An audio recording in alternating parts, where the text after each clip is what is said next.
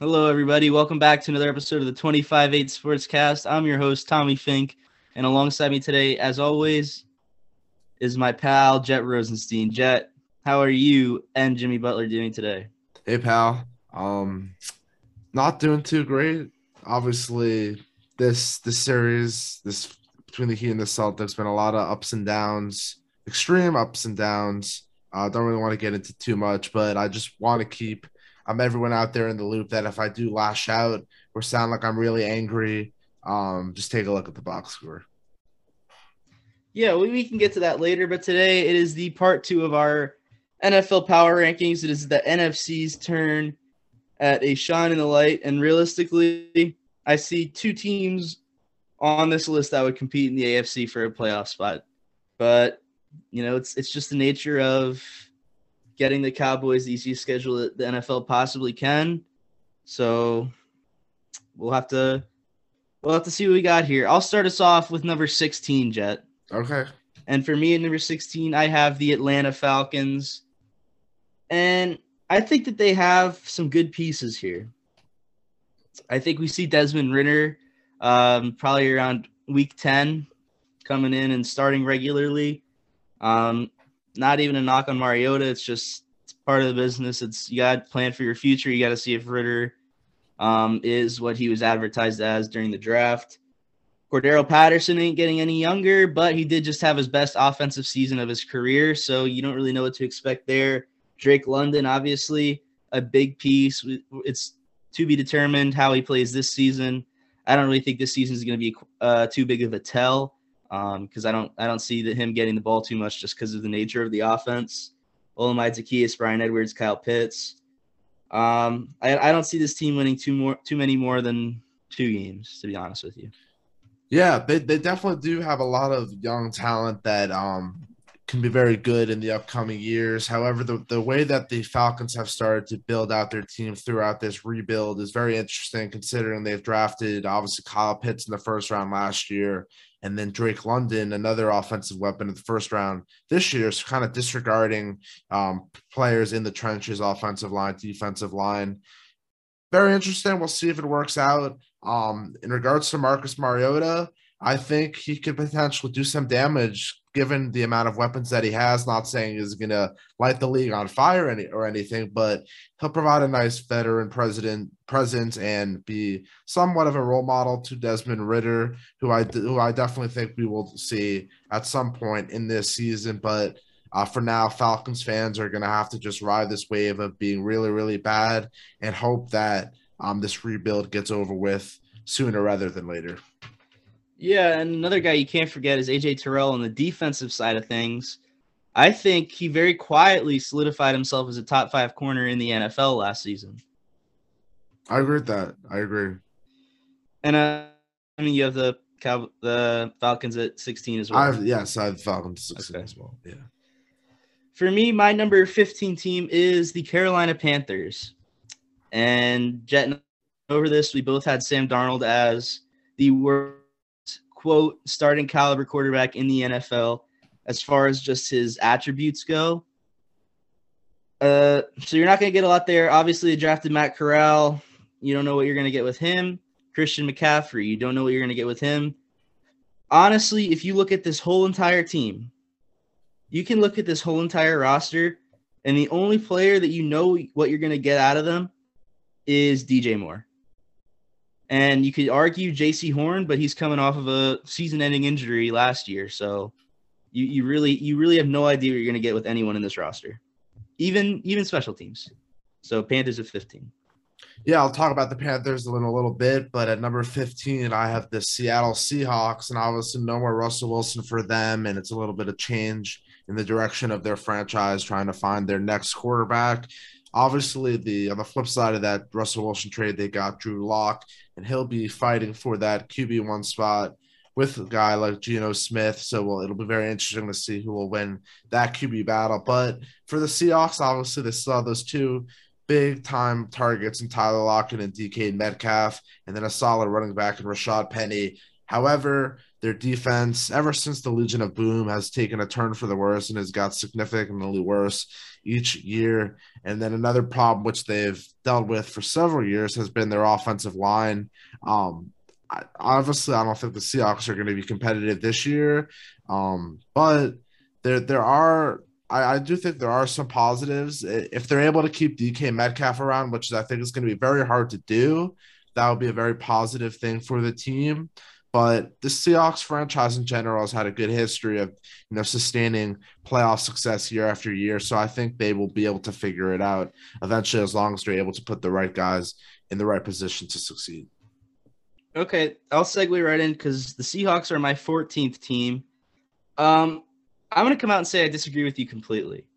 I think that this team is almost like early 2000s Cleveland Browns playoff hopes, because I look at this roster and Drew Lock, he's put together a few good games in his career, nothing more.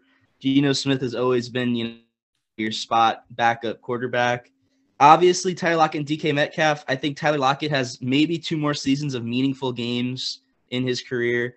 DK Metcalf, I doubt he stays because he's already shown problems with the Seahawks. He's had a few issues off the field, but within the clubhouse.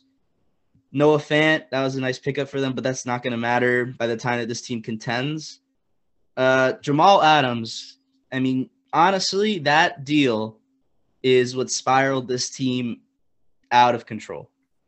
Jamal Adams, he had a bunch of sacks one year, and they thought that this was the best defensive player of all time, and they put their chips in that basket, and it's not going to work out for them. Obviously, you swing and miss sometimes. That happens. I just think that they did it too prematurely and too heavily to be able to recover from this anytime soon. Obviously, last season was a major disappointment. Many people were picking this team to make the playoffs last season, and which was a weak NFC. So for them to not even really come close, obviously they were in the toughest division in the NFC, but they Russell Wilson missed a few games here and there. But I think that this team is a few years at least out of a playoff spot. Sorry, Aiden, that loudmouth. Always good to shout out our competitors, especially when they're in a really dark place right now. So shout out to the loudmouth crew. But let me get to my number 14 team. It's a team Tommy already touched on, the Carolina Panthers. And you mentioned that there's only a few guys that we can really trust to see what they're going to be able to bring to the field. One of those guys that we really can't trust is what Christian McCaffrey is going to look like, even if he is on the field, just because he hasn't been able to stay healthy ever since he got that big workload a few years back, and getting carry after carry. He has kind of been used way too much considering the frame he has and the way he runs. Not great for his future, just because we don't even know if he'll ever to be able to replicate what we're used to. But as far as the quarterback situation, obviously Tommy mentioned Matt Corral and Sam Darnold's still there. Obviously, Sam Darnold doesn't really have a future in this league. I think we've seen enough from him to determine that he is not even worthy, in my opinion, of a backup role in this league. But I do like Matt Corral. What will we be able to see upside wise from him? I don't know if his ceiling is as high as maybe some of the other rookie quarterbacks, but I like that the Panthers did draft a quarterback after, I think, the past couple drafts. They really highly emphasized defense, and they did get a couple of good names with their defensive picks. But I wouldn't be surprised, honestly, if the Panthers finish lower than the Seahawks, just because these bottom 3 teams, I mean, we're both in agreement that they're in the bottom 3 for a reason. I think them 14, 15, and 16 compared to, I think, even 13, I think there is a little bit of a drop-off, in my opinion. Yeah, agreed there. For me at 13, I have the Detroit Lions. Now, this is where you kind of get into the realm of possible competitiveness within the NFC. I think 14, 15, and 16 are, they are planning for next year's draft already. The Detroit Lions aren't too far out of that boat, but I could see them winning a few games and, trying to potentially play spoiler late in the season here. The offense is absolutely not the problem. They have a very sneaky good offense. Now, Jared Goff, you look at that, and it can potentially bring the whole thing, burn it through the ground. But DeAndre Swift, who I think can potentially, compete for like a top 8 running back spot here this year, if he can stay healthy. Amon-Ra St. Brown broke onto the scene pretty well. DJ Chark, he's always been a pretty big name. He's never really been able to put it together, but he's never had a quarterback. Not saying that Jared Goff is that quarterback, but, you never know. Jameson Williams as well. And then TJ Hawkinson, you can't forget about him. He's a top 5 tight end in the game. They also have a pretty solid offensive line with the likes of Penei Sewell and Frank Ragnow. Defense obviously has its questions, but every team in the NFL has its questions. I wouldn't be surprised if this team wins like 6 games this year, though. Yeah, number 13 for me is the Chicago Bears. And just looking at the construction of their team, obviously they have some pieces, but I think a lot of this, direction of this team is going to depend on the development of Justin Fields. Not a great rookie season, but you can argue that a lot of it had to do with the play calling and the system that it was put into, not a system that has the ability to succeed, led by Matt Nagy. Obviously, that's going to change. It's not like they're getting another offensive-minded coach. They are getting Tommy's old pal from the Colts, Matt Eberflus, the former defensive coordinator. But no more Allen Robinson, obviously. He's with the Rams. So Darnell Mooney comes into that wide receiver 1 role, which I think is going to be very tough for him to convert into. He definitely doesn't profile as a wide receiver 1, while he is still a very talented wide receiver. The big thing is if Justin Fields takes another step, the Bears will be, happy enough to know that they have their franchise quarterback. However, if he's not the answer, it's going to set this team back several years once again. So don't really like the Bears' chances. Very slim chances, I think, of even getting one of those final wildcard spots. Again, perfect segue because the Bears are my number 12 team. I have them one notch above the Lions just because I think the quarterback play is going to be a bit better. I think the offense as a whole is worse, but the defense, I would argue, is much better than the Lions. Guys like Robert Quinn, Al-Quadin Muhammad, who is actually a very quiet, good player. Eddie Jackson, obviously you can't forget Roquan Smith, a top 3 linebacker in football. And just based off the old adage that defense wins championships, just give me the Bears one notch above the Detroit Lions. Okay. Number 12 for me is the New York Giants. For them, I think they really, hit the nail on the head in their draft, adding Thibodeau and also Evan Neal, 2 guys. One in Thibodeau, he was at one point labeled as the number 1 prospect, according to many draft experts. Obviously, he fell just a little bit, but he was still a top pick. And then Evan Neal, offensive linemen from Alabama, have really exceeded expectations so far in their 10 years in the NFL. And Evan Neal's as pro ready as it gets, and that's a significant addition to help out Daniel Jones, which he needs all the help, obviously, that he can get. We've seen flashes, that's for sure, but he hasn't been able to put it all together. Maybe with the addition now of Brian Daboll as their head coach, he's able to elevate him to what their expectations were when they drafted him. Obviously, I do have my questions just based off what we've seen. Another thing, can Saquon Barkley stay healthy and just put forth some of the production we saw from him earlier on his career? We will find out. But the Giants have a lot of nice young pieces that they have to work with. I think it's just a matter of them putting it all together, and who knows, they could be one of those dark horse teams to sneak in for a wild card spot if everyone plays up to expectations. Yeah, I have the Giants at 11, so it looks like I'm just going one spot higher with everybody. The thing for me with the Giants is Joe and Brian Daboll they're new, they're exciting, they come from a winning culture. Now, can they bring that culture to New York is the big question. The Giants are littered with injury-prone offensive weapons. Kenny Golladay, he's had a heyday. Shepard, same for him. They both had good seasons in their career, but they've both been injury-prone all throughout. Kadarius Toney looks like he may be headed in the same direction. First draft from the Giants and Joe Schoen, perfect draft. I would consider their draft to be an A-plus draft. They went out and, like you said, got Kayvon Thibodeau, and also went and picked up Mark Lewinsky in the offseason. Andrew Thomas is already a great offensive lineman, and then drafting Evan Neal as well. So this offensive line is it's the offensive line to have if you're Daniel Jones. Daniel Jones is obviously on a very short leash because I don't think that you can perform like you have been in your whole career with this offensive line now, because that basically takes away all of your excuses. The thing for me that's interesting here is that, as a GM, you got to get your quarterback. But, you consider the Giants to want Arch Manning just because of the Eli Manning, blah, blah, blah, blah, blah. So the thing that I'm looking at is, do they go after a guy next year like CJ Stroud? Or do they go after Bryce Young? Because, Joe Schoen can't wait around for Arch Manning when, his neck is on the line, because he has to get his quote-unquote guy. So it'll be interesting to see next year's draft for these guys. I think the Giants can be contenders here within the next 5 years if Dable and Schoen keep taking them in the right direction. Yeah, I do think that, unless obviously Daniel Jones shocks the world and just lights the league on fire, he won't be the quarterback next year, just because obviously this is not the quarterback they drafted, being that this is a new 10-year GM head coach. So I definitely think we see a change at quarterback next year.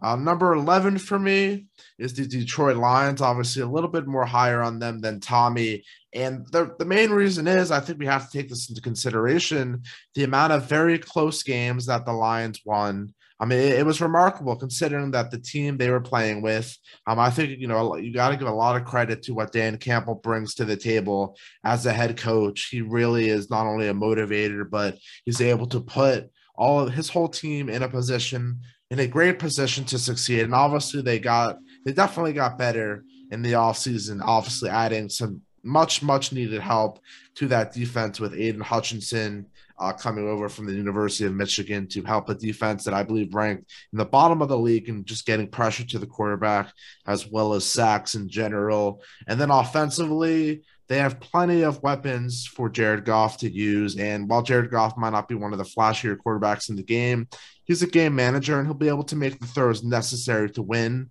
I don't necessarily think it was a mistake not drafting a quarterback this year, considering the class that we're expecting next year. I don't think the Lions may, though, be in a position to take one of these top guys, because I could very well see them finishing at or maybe even a little above 500 as long as we see a nice positive development in all the young players they have. So give me the Lions at 11. So just for the sake of coming back and looking at this sheet of paper that I'm writing on right now, are you saying that the Lions finish somewhere from 8 wins to 10 wins this season? Yeah. Really? Yeah. Okay. I'm writing it down right now. Interesting take by our very own Jet. He must be a little brain warped after watching Jimmy Butler put up 7 points. That's what happens when you don't get bailed out by free throws. The reason I say that is just look at their schedule last year, and obviously it's going to be a total season this year, but their team got better. And they were in pretty much every game. And obviously it's the Lions, and they can end up doing what they always do best. But I'm buying the Detroit Lions. I'm buying DeAndre Swift in fantasy very early. That's all I know. I'm selling number Aaron 10 Jones. for me. Good. Number 10 for me is the New Orleans Saints. And I look at this depth chart, and I really just see like has-beens everywhere. Jameis Winston, he has been a really good quarterback. He also has been a really awful quarterback at times, leading the league in yards and interceptions. That's kind of his MO. Alvin Kamara, we don't know what we're going to get. We don't even know if we are going to get him. Michael Thomas, the guy hasn't played in 2 years. Jarvis Landry, another one. He hasn't really been the wide receiver that he used to be in Miami. And then you look at Chris. Hey, well, there's some young life, but other than that, there's not a whole lot. Check a pretty tackle. Cameron Jordan, he's still playing pretty close to the top of his game, but we really can't expect much more than 1 or 2 really solid years from him. And I would honestly argue the same for Marshawn Lattimore, Tyrann Mathieu. I think that there is a lot of concern with the Saints team, and I think that they get worse before they get better. Okay. I'll talk about the Saints in just a few seconds. But at number 10, I have the Washington Commanders. And after a very disappointing season last year, after the success they had the year before, and the big story, I mean, most of their big name players on defense happened to be injured. Chase Young missed several games, and he was so impactful the year before, but the defense is still going to be their strong suit.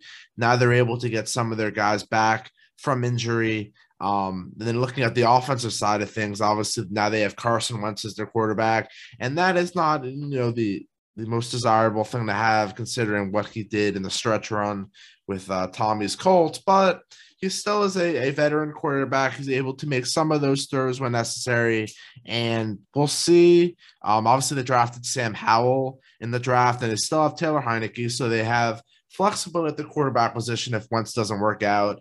But they do have plenty of weapons offensively with Antonio Gibson and J.D. McKissick rounding out a very solid running back room. And then you still have Terry McLaurin and the rookie Jahan Dotson, who they drafted out of Penn State as well.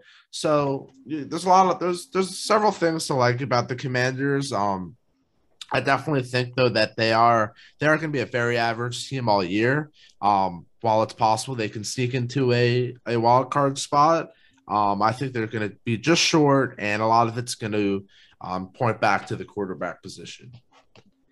Okay, for me, I have the Commanders at 9, so I'll talk about them right now. I agree with a lot of the things you said. I think that this is the first team that I've brought up that actually has a real chance at the playoffs. I will consider it an outside chance, but I do think that this team can make the playoffs. They're definitely not going to win the division, but I think that this team can sneak into a wild card spot. Carson Wentz, I think that he is going to play better in a weaker NFC. I think that he's going to feast on weaker matchups against like the Giants, the Panthers, and other teams like this. I think that Terry McLaurin has a great year because Carson Wentz loves throwing the ball up to his biggest and best receiver. So I think that we see a nice year from Terry McLaurin as well as Logan Thomas. I think Logan Thomas is going to have a nice bounce back year after he was kind of had the injury bug all throughout the stretch run of last year. Obviously, you mentioned Chase Young, Montez Sweat. The defense, it was supposed to be crazy good last year, and it just really never. And like you mentioned, injuries hurt. But I think that this team can make the playoffs. I'm going to predict somewhere from 8 to 9 wins for this team, though. Okay. Number 9 for me is the New Orleans Saints, and I think maybe why I have them a little bit higher than you is I've always been a fan of what the Saints have done. Obviously, it's a little bit of change now that Sean Payton's gone. Drew Brees has been gone for a couple of years now. The status of Alvin Kamara is going to be really up in the air after his offseason incidents. The return of Michael Thomas is another storyline. Haven't seen him on the field in a couple of years, and can he get back to him being one of the top receivers in the league? If that's the case, and I think it's very possible we see that, because I do think Jameis Winston can have a very successful season. Obviously, the big question for him is, can he limit the turnovers? And that is a big question. But we saw glimpses of him playing at a high level last year. Obviously, he went down due to injury, but overall, this team does have a lot of older players. This seems like the Saints are kind of in a transition period, kind of figuring out whether they go into a full-fledged rebuild or kind of try and get to that final wild card spot and just make do with the team they have. I don't think they go to the full rebuild route, but I do think in the next couple of years that they will try and find their quarterback of the future, because I don't think that quarterback is in their current quarterback room. Do you think that we see Alvin Kamara at all this year? I do think we see him. I do think he's going to get suspended, but if anything, I think it'll just be half of the season at most. Yeah. Really quick, I'm trying to look something up here. Do you remember? Ken's trying to look something up here. What was the name of the offensive lineman last year for the Cowboys that made so many penalties? Was it Connor McGovern? think so. Sounds Oh, about Connor right. Williams. That's who it was. Oh, yeah, Dolphins Connor player. Williams. So my number 8 team is the Dallas Cowboys. And this is for a number of reasons. Dak Prescott, while he puts up good statistical numbers every single season, his whole entire career, he's played 6 games against some of the worst defenses we've ever seen in the NFL. And this may already sound biased, but it is. I hate the Cowboys, but there is a lot of truth to what I'm saying. Dak Prescott is a good quarterback. He's top 15. He is a franchise quarterback, nothing more, nothing less. But I think we've seen the best that we were going to see from Dak Prescott. And it was a few years ago. It wasn't the Dak Prescott we saw last. Obviously, that was coming off of a major, major injury. But I don't think we see Dak Prescott get any better. Ezekiel Elliott's not getting any younger. They got rid of their best wide receiver in Amari Cooper. I think Cooper was still the better receiver, even though he had the injury concerns. I still Lamb is a good player, and I think that CeeDee Lamb can take over that wide receiver 1 role. But they also lost Cedric Wilson. That is a loss, and nobody's really talking about it. They went from Cedric Wilson being their 4 to James Washington being their 3. And I think that that's a pretty big issue because they now lack the depth that they once had at this wide receiver position. Schultz is going to be a good player. Tyron Smith and Zach Martin, their 2 best offensive linemen, are not getting better. We talked about Connor Williams being the most penalized offensive lineman in the NFL last year. So what did they do? They went out and drafted Tyler Biadasz, and I don't really even know how to say his last name, but Tyler Biadasz, the new center there, he was the most penalized offensive lineman in all of college football last year. So they didn't fix that problem. The defense, they lost Randy Gregory. Trayvon Diggs, it is literally impossible to replicate the year that he had last year because corners don't do that. They don't continually get interceptions like that. Darrelle Revis, even in his prime years, he had a few years where he got like 2 or 3 interceptions. Obviously, he was seeing the ball much less because that's what a real lockdown corner sees. They don't get as many passes in the direction. They don't recover with interceptions. Leighton Vander Esch is getting old. DeMarcus Lawrence is getting old. Both of those guys injury prone. Malik Hooker injury prone. I don't think this team, if this team wasn't named the Dallas Cowboys, I don't think anyone would pick them to have any more than 9 wins this year. Interesting. So, yeah, it seems like you spend more time on the Cowboys than the Colts. Kind of shows maybe you have a little bit of passion for those Cowboys. But number 8 for me is... Did I say anything untrue? No, all true. I just think I feel a little bit differently, obviously, because they're not on my. I didn't mention them yet, and I'm not going to just yet. Because number 8 for me is the Arizona Cardinals, and I think we potentially see this team take a step back after what started as a very successful beginning of the season, but as the season went on, they kind of moved back to the mean, and there's a lot of questions with this team. Kyler Murray and the contract situation. Could it potentially hold out longer than OTAs into training camp? That could stunt this team's growth. Obviously, DeAndre Hopkins is going to be suspended, leaving the newly acquired Marquise Brown as the wide receiver 1. James Conner, when healthy, he played as a top 5, top 10 running back last year. But the question is, can he stay healthy? Because injuries have been a question for him all throughout his career. And then obviously 2 key contributors they lost in free agency, Chandler Jones being one of them. I think that is going to have a huge impact on the direction of their defense. Just because now you have JJ Watt, one of the top remaining players on that defense, but he isn't getting any younger, and he's another guy that has had issues staying healthy. And then Christian Kirk, getting paid by the Jaguars to be a top receiver in this league. It's going to hurt them just because Kyler Murray, if he plays, doesn't have one of those security blankets, and it kind of hurts their depth at wide receiver. But overall, this was kind of a last-minute change too. I think the Cardinals take a little step back, but they will definitely be fighting for one of those final wildcard spots. Yeah, I have the Cardinals at number 7. And the reason I have this team a little bit higher than you, I think, is that you forget how hot this team gets under Kyler Murray and Cliff Kingsbury in the first half. Every year that these 2 guys have been together, The first half of the season, it looks like they are going to be Super Bowl contenders, Super Bowl favorites even. And then they kind of fall apart, go 500 after, mid-season, which they still end up with a great record and a high seed in the playoffs, but they're just wiped in the first round. What's going to be interesting is to see if Cliff Kingsbury can flip the script a little bit, maybe find a way to keep his guys, I don't even know what it is, entertained, if that's what the problem is. But they need to figure out a way to put together a full season. And this happens with young teams throughout all sports. Just look at, really any number of examples. The New York Knicks started off really hot with a couple young core pieces that are good players. They fell apart. It's what teams do. So maybe, Kyler Murray heading into, I think, his third or fourth season? Third, right? I think it's fourth. Either way, I think that we see actually some progression from this team.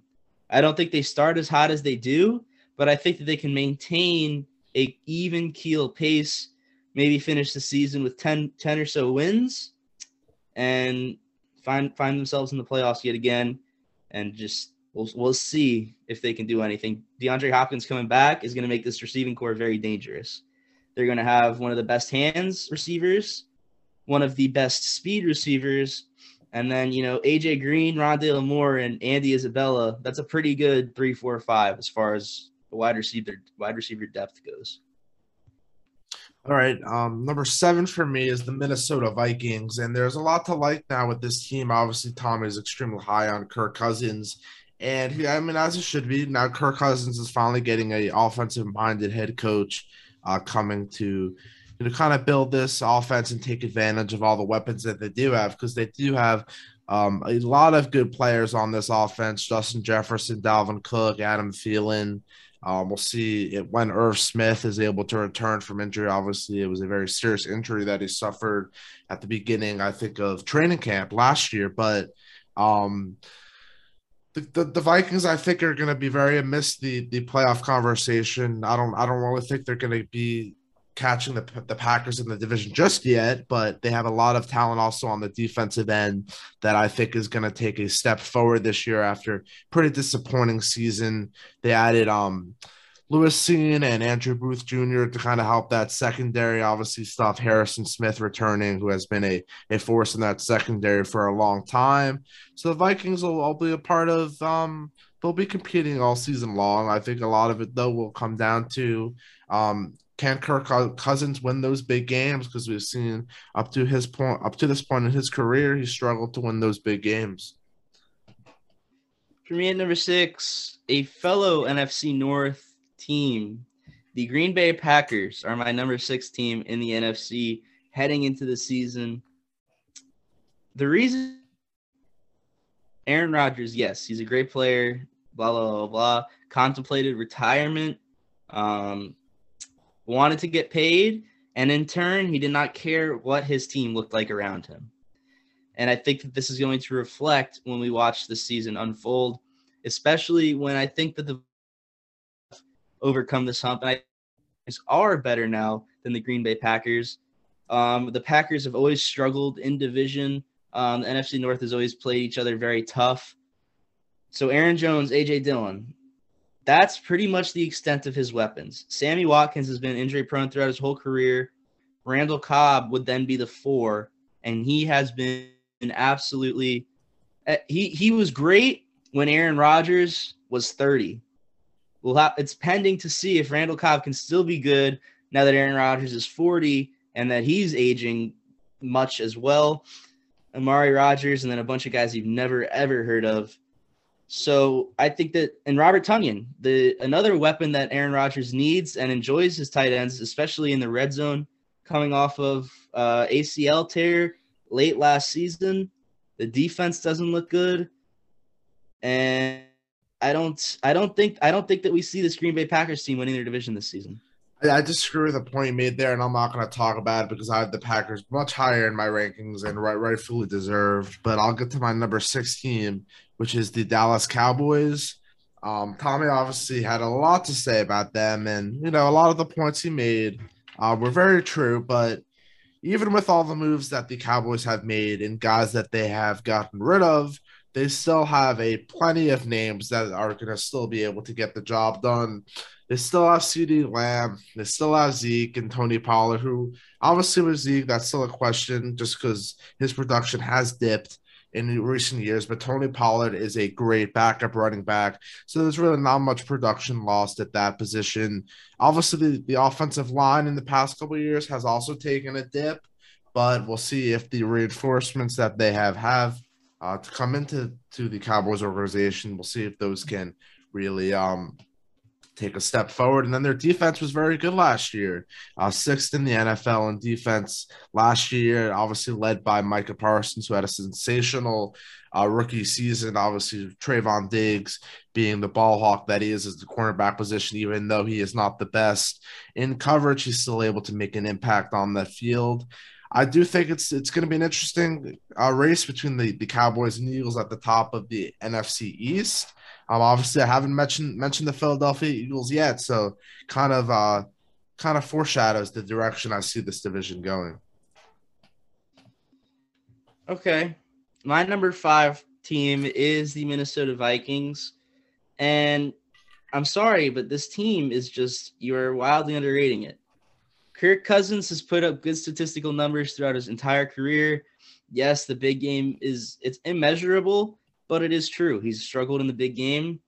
This team has the best 1-2 punch as far as wide receivers go in football, and I stand by that. I think that Justin Jefferson is top 3. Realistically, I think he's top 2. Adam Thielen makes the top 15 on my list very easily. Dalvin Cook and Alexander Mattison, both incredible running backs. KJ Osborne, you don't really know what you're going to get from him, but he's a very good complementary 3. Irv Smith is a good tight end, obviously pending his health. The defense or the offensive line is good enough to make the running backs look good, so I think the offensive line is good enough to make Kirk Cousins look good. This defense is underrated. Patrick Peterson, Harrison Smith, Cameron Dantzler. Darius Smith is a big piece that no one's talking about, because they took Zadarius Smith from a Green Bay Packers team who they are going to be competing with heavily this season. And Zadarius Smith obviously only played the one game last year. He got hurt. But in the 2 years prior, he combined for 26 sacks. 26 sacks in 2019 and 2020 combined. And it's going to be a big push to add to this Vikings defense that already plays very well. Danielle Hunter is another one that's a big piece. Eric Kendricks. I think that this team is complete, and I don't think anyone realizes it. I'm excited to watch him play. Yeah, number 5 for me is the Philadelphia Eagles, and they've gotten a lot better in this offseason based off the additions they made in the draft and in free agency as well. Obviously, acquiring AJ Brown to beef up that receiving core is going to go a long way in continuing to improve Jalen Hurts as a quarterback, and I think we see him take another step forward this season, and he has plenty of weapons to work it with, whether it's in the running back room, wide receiver room, or tight end room as well. But then on the defensive side of the ball, they obviously added Hassan Reddick and Jordan Davis, who they added in the draft, which is going to make their front seven a lot better, considering they were starting to age a little bit. And then the defensive backs, now they have James Bradbury, who they were able to steal from the New York Giants, a division rival, who now obviously joins Darius Slay, which is a very, very solid duo in a division that they're going to be able to, I think, win this year. It's obviously not going to be easy, but they have the team on paper to now even potentially compete for more in the NFC. Yeah, bless you there, Jed, as you cough. I know you point that out when I do it, so everybody on Spotify, just turn that phone sideways and watch his eyes pop out of his head.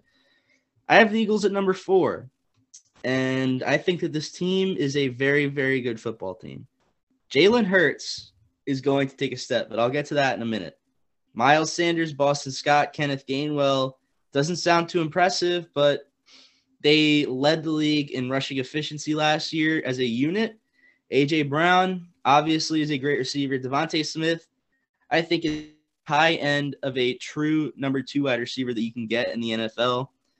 Quez Watkins, obviously, I mean, you don't you don't love seeing him in your starting lineup every day, but he can take a step. Zach Pascal, Jalen Reagor, Greg Ward, all guys that are more than capable of playing.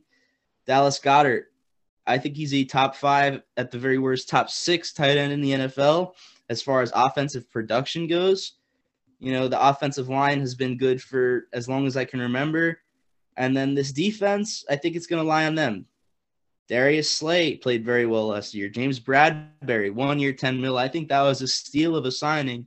This happened just a few days ago. Fletcher Cox is getting older, but I think that this defense steps up enough, and the offense was already good, but Hurts I also think steps up enough. And I want to play a quick game with you, Jet. This is called Blind Resume. Here's Jalen Hurts, and we're going to compare him to a blind resume. Jalen Hurts, in his first year as the starter, 3,144 yards, 16 touchdowns, 9 interceptions, and an 87.2 passer rating. Who is this quarterback in his first year as a starting quarterback? 3,089 yards, 20 touchdowns, 9 interceptions, and an 85.3 passer rating. So less yards, more touchdowns, worse passer rating, identical interceptions.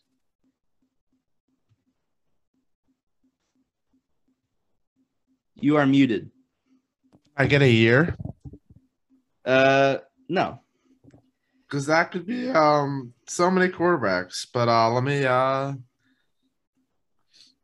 think about this. Gotta give me a year. There's 2019. Kyler Murray? It's Josh Allen. Interesting. That was Josh Allen's first year as a starting quarterback. I use Josh Allen because him and Jalen Hurts both have the run game to add to their resume. So I think that people are Jalen Hurts off a little bit early as he's whatever. He's not going to be a top guy, which I'm not saying he necessarily is, but people weren't giving Josh Allen this type of hate. And I think that people are giving Jalen Hurts the hate a little bit too early. So if he can take that same step, or even close to that same step that Josh Allen took in his second year as a starter, which his yards went up 1,500, 17 more touchdowns, and a passer rating 20 points higher, this is a potential 1 or 2 seed in the NFC. I like Jalen Hurts, and I do really expect him to take another step forward, and he has the ability with the weapons now to do that. Number 4 for me is the San Francisco 49ers, and obviously with them, they still have an extremely talented roster. Obviously, there's questions whether Deebo Samuel will be out there this season. I do think we'll see him for the whole season. I don't think these disputes are going to really carry over that much. And then regardless of which quarterback is at the helm for the 49ers, I think both are going to be able to, lead this team to much more success in this upcoming season. And then, just looking at the defense, you still have Nick Bosa, you still have Fred Warner, you still have Jimmy Ward, and a nice group of younger players that are still going to be a formidable group that's going to have a great impact on the defensive end. So obviously, the 49ers aren't in my top 3 because I don't believe they are better than one of these top 3 NFC teams, but they still have a very, very talented roster. Yeah, give me the Niners at 3. And I'm sure this is just because I have them above the Packers. Obviously, you're still sucking that Aaron Rodgers, whatever it is that you're sucking. But Trey Lance, I think, he can't be worse as far as making your own play than Jimmy Garoppolo, unless he decides to go outside the playbook. And if he lets Kyle Shanahan run the show, and he performs well, he looks good. Team, if he thinks he's going to take the show over from Kyle Shanahan, well, then I really don't know what to tell you, because I have no idea what we're going to see from him at that point. The infamous Nate Sudfeld. He is the 3rd string quarterback on this roster, and I say this because, Jet, do you remember what important moment Nate Sudfeld was in? I do not. 2019. Or 2020 playoffs, we see Nate Sudfeld, and he comes in for the Eagles instead of Jalen Hurts against the Washington Commanders, which were then either the football team or the Redskins. And basically they throw the game, which caused the Giants to be knocked out of the playoffs and have the Commanders go in. And obviously, if the Eagles won that game and if they tried with Jalen Hurts and potentially won that game, the Giants would have won the NFC East at 6-10 that year. Oh my gosh. Elijah Mitchell, Jeff Wilson, Trey Sermon, good running back core. Deebo Samuel, Brandon Ayuk, they're going to be good. This team, I don't think this team gets better than 3. I could definitely see them getting worse. But I don't think that this team competes for a Super Bowl this year. I just think on paper you have to respect some of the names that you see and some of the potential you see in these younger guys. Yeah, number 3, the Green Bay Packers. Tommy really discounted that defense, and obviously they're losing Smith, who was a big part, even though he didn't really play at all last season. But a defense that really, really had a strong season a year ago, and I think they're only going to continue to get better this season because they added some nice names in Devontae Wyatt and Quay Walker in the draft. And arguably, I mean, a lot of people are saying this is possibly the best Packers defense they've had in a while. And in regards to the offense, I really don't think the offense is it's going to take a step back, but I don't think it's going to be as big of a step back as a lot of people are thinking. How are they going to be able to make up the void for Devontae Adams? They're really going to need some of the younger guys that they drafted, Christian Watson, Romeo Doubs, Amari Rodgers, to step up. Obviously, you know you're getting from Randall Cobb and Sammy Watkins. They also really need to stay healthy. And then Alan Lazard has built up a nice rapport with Aaron Rodgers. So I think we see him kind of step up and be the go-to for Aaron Rodgers.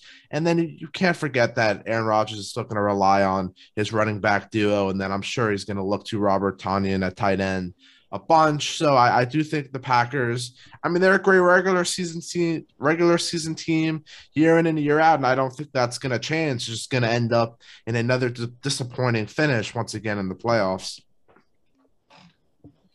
Number 2 for me is the Tampa Bay Buccaneers. 45-year-old Tom Brady is back for more. Very easily could have won the most valuable player award last season. I think that he should have, for the same reason I think Joel Embiid should have this year. Oh, you're gonna have to pardon that cough there. Just for the sake of why I cut out. Yeah, no, you muted yourself. Oh, well, just for the sake of not having the same player win the award twice in a row. So Aaron Rodgers in year 2, and so can Nikola Jokic can both go. Fuck off. Leonard Fournette seemingly revived his career last season.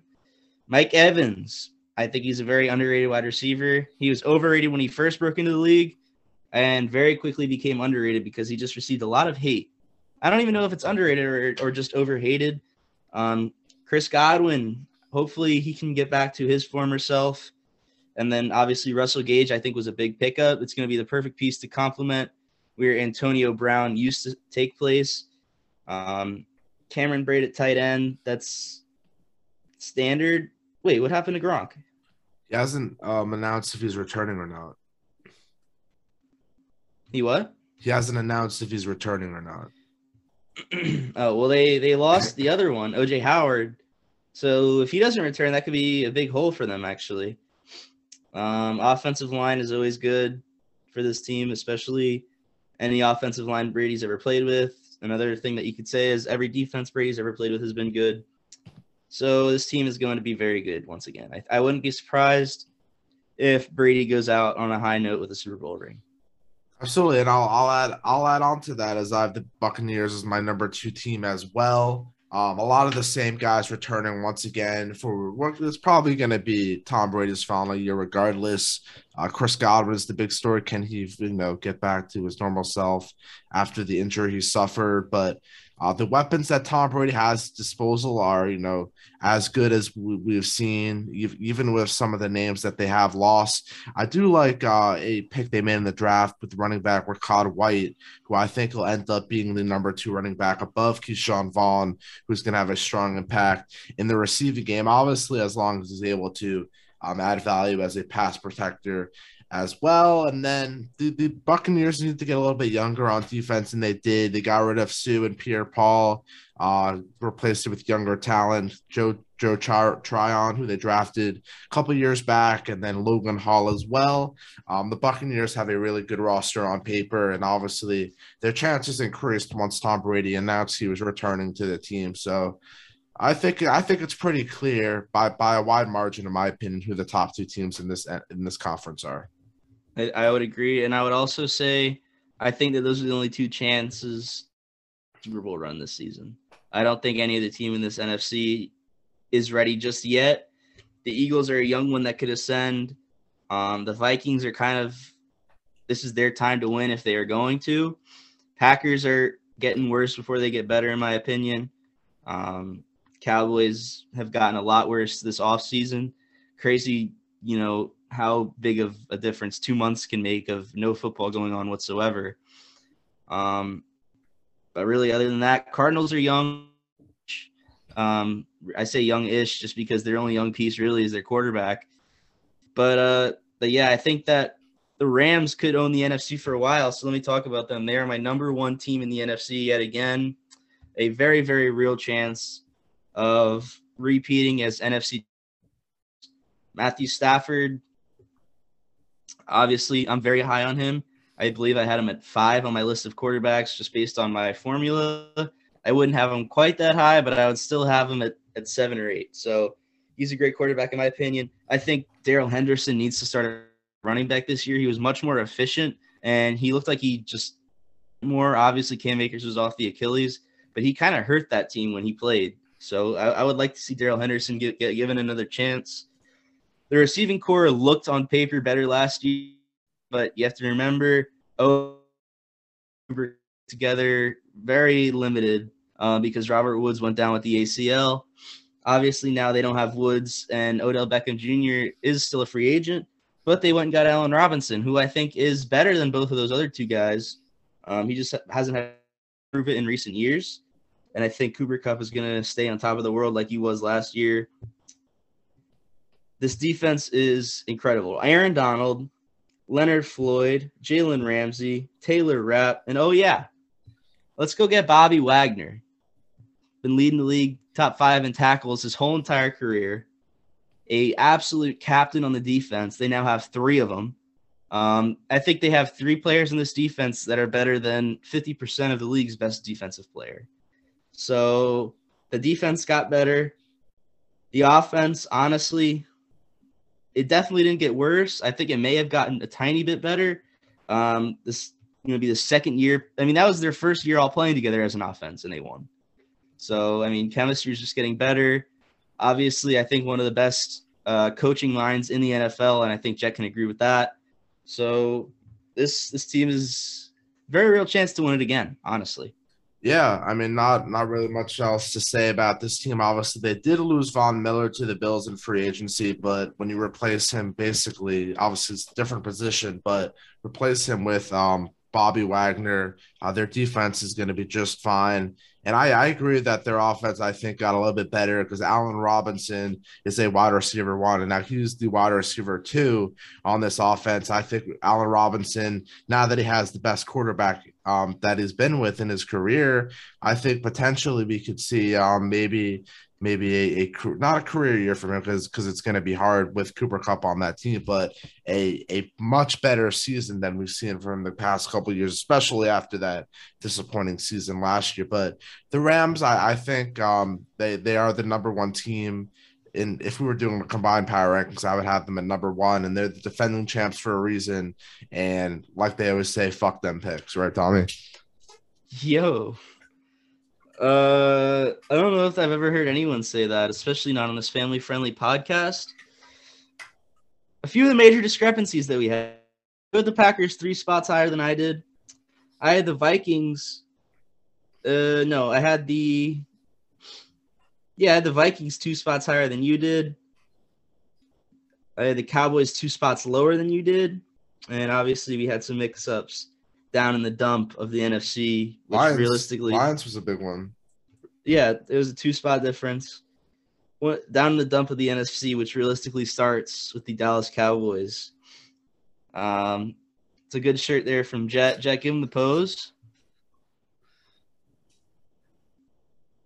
Everybody looking at home, look at the shirt, look at the stance. By the way, this guy is really wearing that alone in his room. Yep. He did not wear this for the show, I promise. So he is alone in his room right now, wearing a shirt with a picture of himself giving the middle finger on it. Jett, let's get to the word of the day a little bit early. That's fine. Yeah, we're running low on time, so if that's all we can get to, not a problem at all. The word of the day, I don't know how to pronounce, but here it is. Mercurial. Mercurial. MERCURIAL. Mercurial.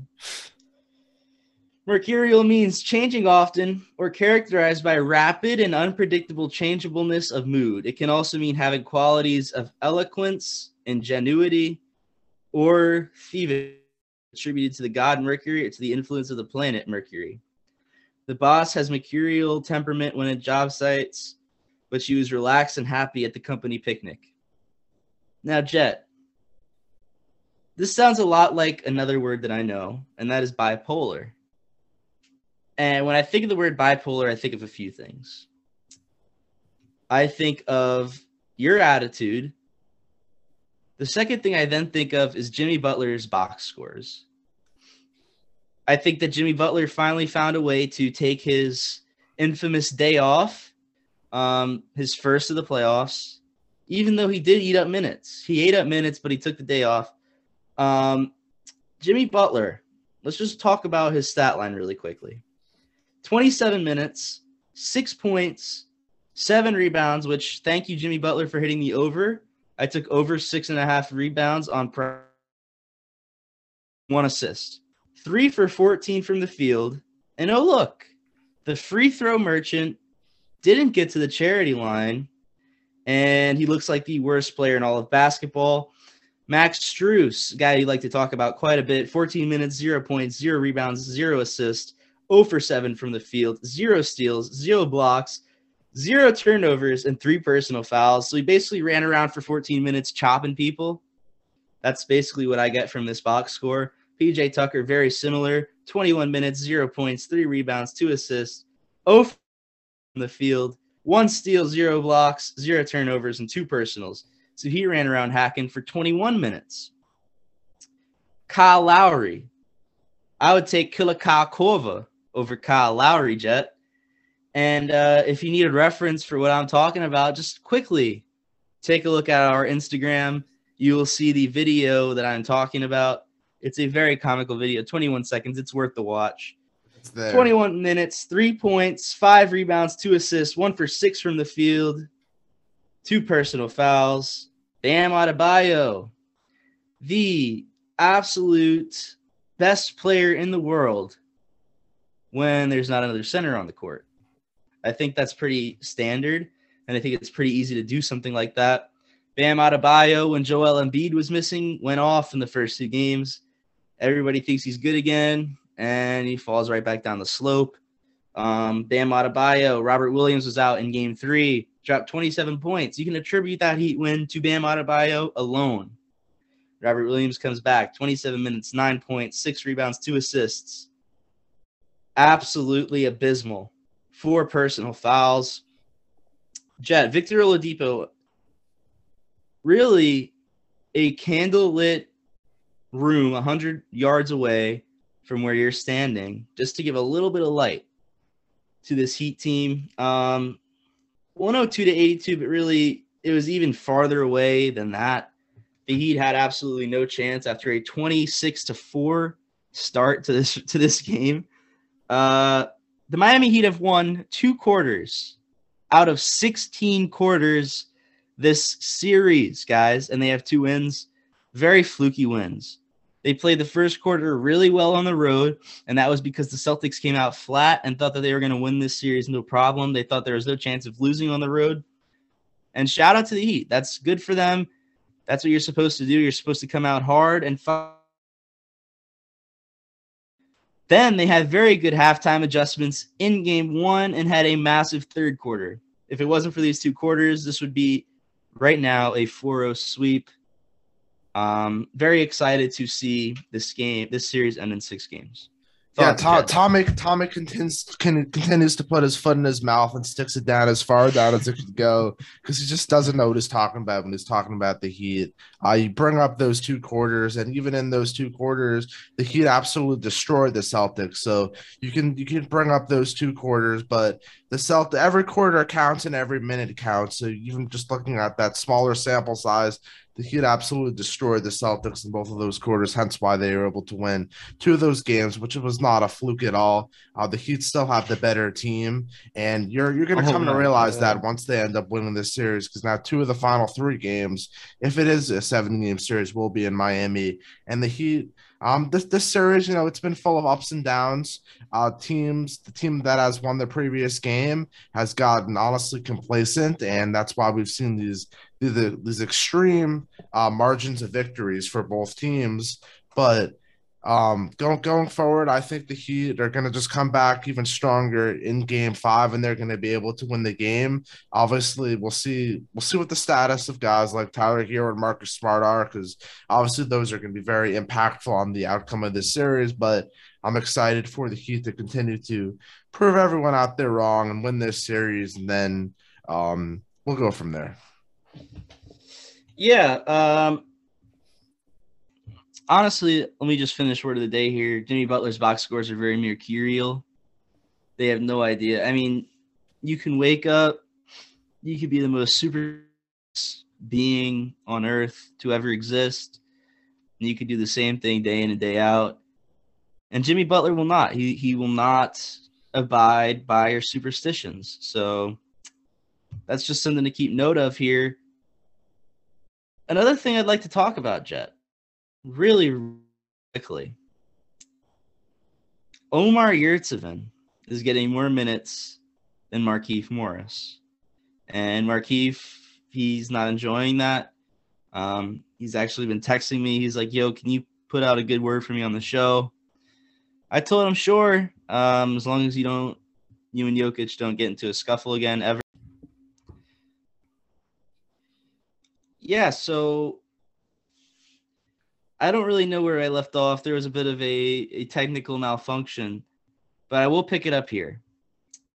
I was talking about Jimmy Butler's mercurial box scores. Don't know if you heard that or not. I then went on and talked about how something about Markieff Morris, but this is what I really wanted to get to. What I really wanted to get to, Jett. Yes, the Heat have won 2 out of 16 quarters this series, but even more so than that, the Miami Heat have won 0 games this playoffs against teams above 500 at full strength. So take that with what you will. I wouldn't take it with a grain of salt because it's true and it's very relevant. They have won 0 games against teams above 500 at full strength. Obviously, they beat the Al Horford, Marcus Smart-less Celtics. They then beat the Robert Williams-less Celtics. Joel Embiid-less 76ers. They beat the Danny Green-less 76ers. They beat the 76ers. Well, everybody was beat up. It's sad to keep seeing these magic fraudulent runs. Yeah, and with that, now we know why the views are going down so much, because of these awful takes, and it'll be put to an end eventually once. It's really all out of anger that his 76ers can't get past the conference semifinals, but here we are today on May 24th, 1:01 on the Eastern time zone here. AM or PM? AM. Oh, okay. Well, I'm looking at 10 p.m. right now because I just took a trip out to Hollywood because the views are so sky high. They have filming with Colin Cowherd. Actually, looking at the time, in about 8 hours. So 6 a.m. I'm in the studio. You can catch me on the herd tomorrow morning. The show starts around 10 on FS1. All right.